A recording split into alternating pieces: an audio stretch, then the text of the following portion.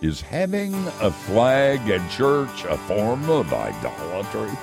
The answer to that and other questions on Key Life. If you think laughter isn't spiritual or that faithfulness to God means conformity to Christian stereotypes, then this program probably isn't for you. But if you're looking for honest biblical answers to hard questions, then welcome to Key Life. Here's our host, author, and seminary professor Steve Brown, along with Pete Allenson from Forged Truth. Thank you, Matthew. Hey, man. Hi, Peter. It's Friday. And Sunday's coming. Sunday's coming and somebody else is preaching.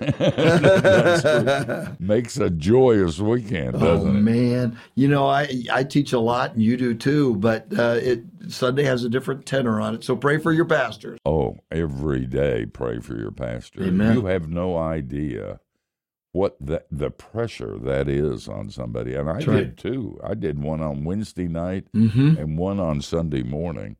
And like you, I can talk okay, but that's too much. Do you know that pastors turn out 5 times the material any columnist or writer in America does? Oh, yeah. I've never thought of it that way, but I believe it 100%. Oh, and so always creating new material. Yeah, and we're not pastors anymore, so we don't have to ruin our weekend.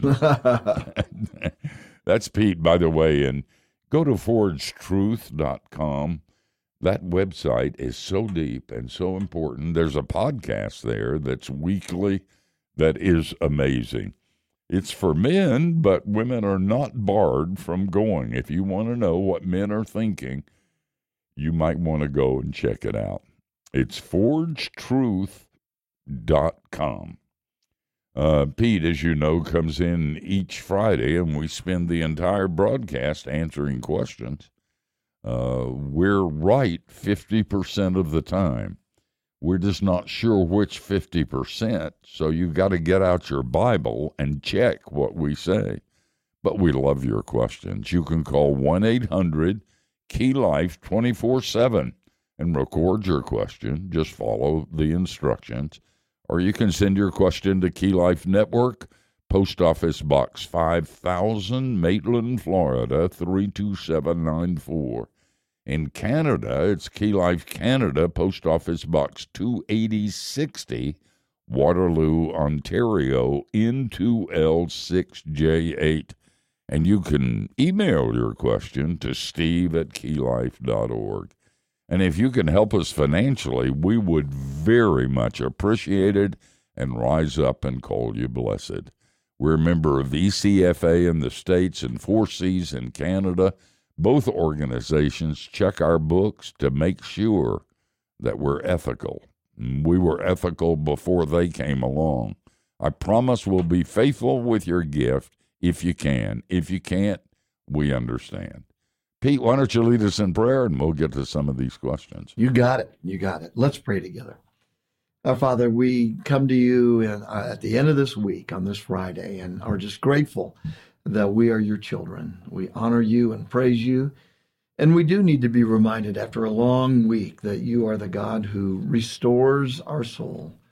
You created us. You know our name. You know what we've been going through this week, what didn't work out the way we wanted it to, and what you did in our lives that we don't even know. So we give you praise and honor. We give you glory, and we ask that, Lord, you continue to make your gospel so clear to us that it transforms the very way we live. We give you our lives and ask that this weekend even, by your Spirit, you would use our pastors and priests and teachers and leaders who stand before us and bring us into your presence, Lord. You would use them to, by your Spirit, put your finger on areas of our lives that you want to transform, hope that needs to be increased, joy that needs to be given, truth that needs to be understood. So we ask for a great power in this weekend. Thank you now for this Q&A. We commit it to you. In Jesus' strong name we pray. Amen. Amen. Pete, this is an email. How can we both worship Jesus as our Savior and yet also pledge allegiance to the flag of the country? When does idolatry or idol worship begin pertaining to the flag? And is it okay to have an American flag in the sanctuary? Yeah, good. I mean, it's really good to ask these questions at this time because patriotism is sort of being attacked. Yeah, it is. What do you mean, sort of? Yeah, and what does it mean to be patriotic even? Yeah, right. Yeah. Right. So there's a lot of ways to go at this. I guess one nutshell, one place to start would be to say, we never did. I grew up with the American flag and the Christian flag in the church I grew up. Yeah, me too. Yeah. And then the church I started, we never did put an American flag in there. And partly because we just didn't want there to be any confusion that the cross and the American flag were on the same level. Right. That's Clearly, a good move. Clearly they're not. But patriotism is not anti-biblical. Absolutely not. In fact, you read the book of Romans, it's very clear that Paul, and he was really kind of proud about being a Roman and being Jewish at the same time. Mm-hmm. And so he referenced two nations that he was proud of. Yeah. And I think it's a sign, one of the things I found out about a church when I'd go speak at different churches, still do, is I ask the person who picks me up at the airport what he thinks of his pastor. Mm. And if he says, oh, man, he's something else, then the church is healthy.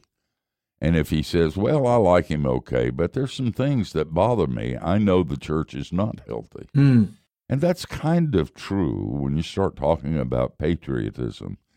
If people say, look, we're no different than anybody else. We're just like everybody else, and we're worse in a lot of ways. When I hear that, there's a sickness there. Yeah. That is pretty scary to me. Right. And especially when it's being taught in educational institutions and it's pushed everywhere you go, that we are the oppressors and that we as a nation, well, of course there are things wrong with our nation, just as there are things wrong with every other nation on the face of the earth. Of course, we're fallen human beings and we do really bad things. But I'll tell you something, when somebody says we're the oppressor and I'm ashamed to be American, we've got a sick culture. Something's wrong. Yeah. Because there's a lot to be proud of. And that's true of you Canadians, too. I'm not just talking about Americans.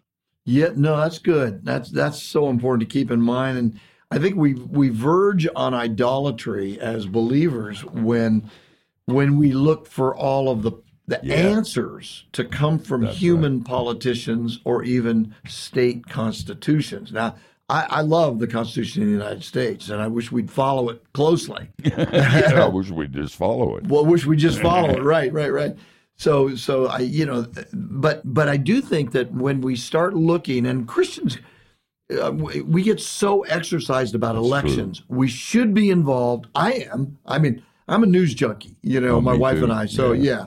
So we need to be involved, but I don't expect a guy who runs for president to be a pastor. Right. I don't expect for him to have all of the theological P's and Q's in line, but I expect for policies, the best policies, to align with the scriptures. That's how I try to vote. But I don't worship this country. I don't worship a politician.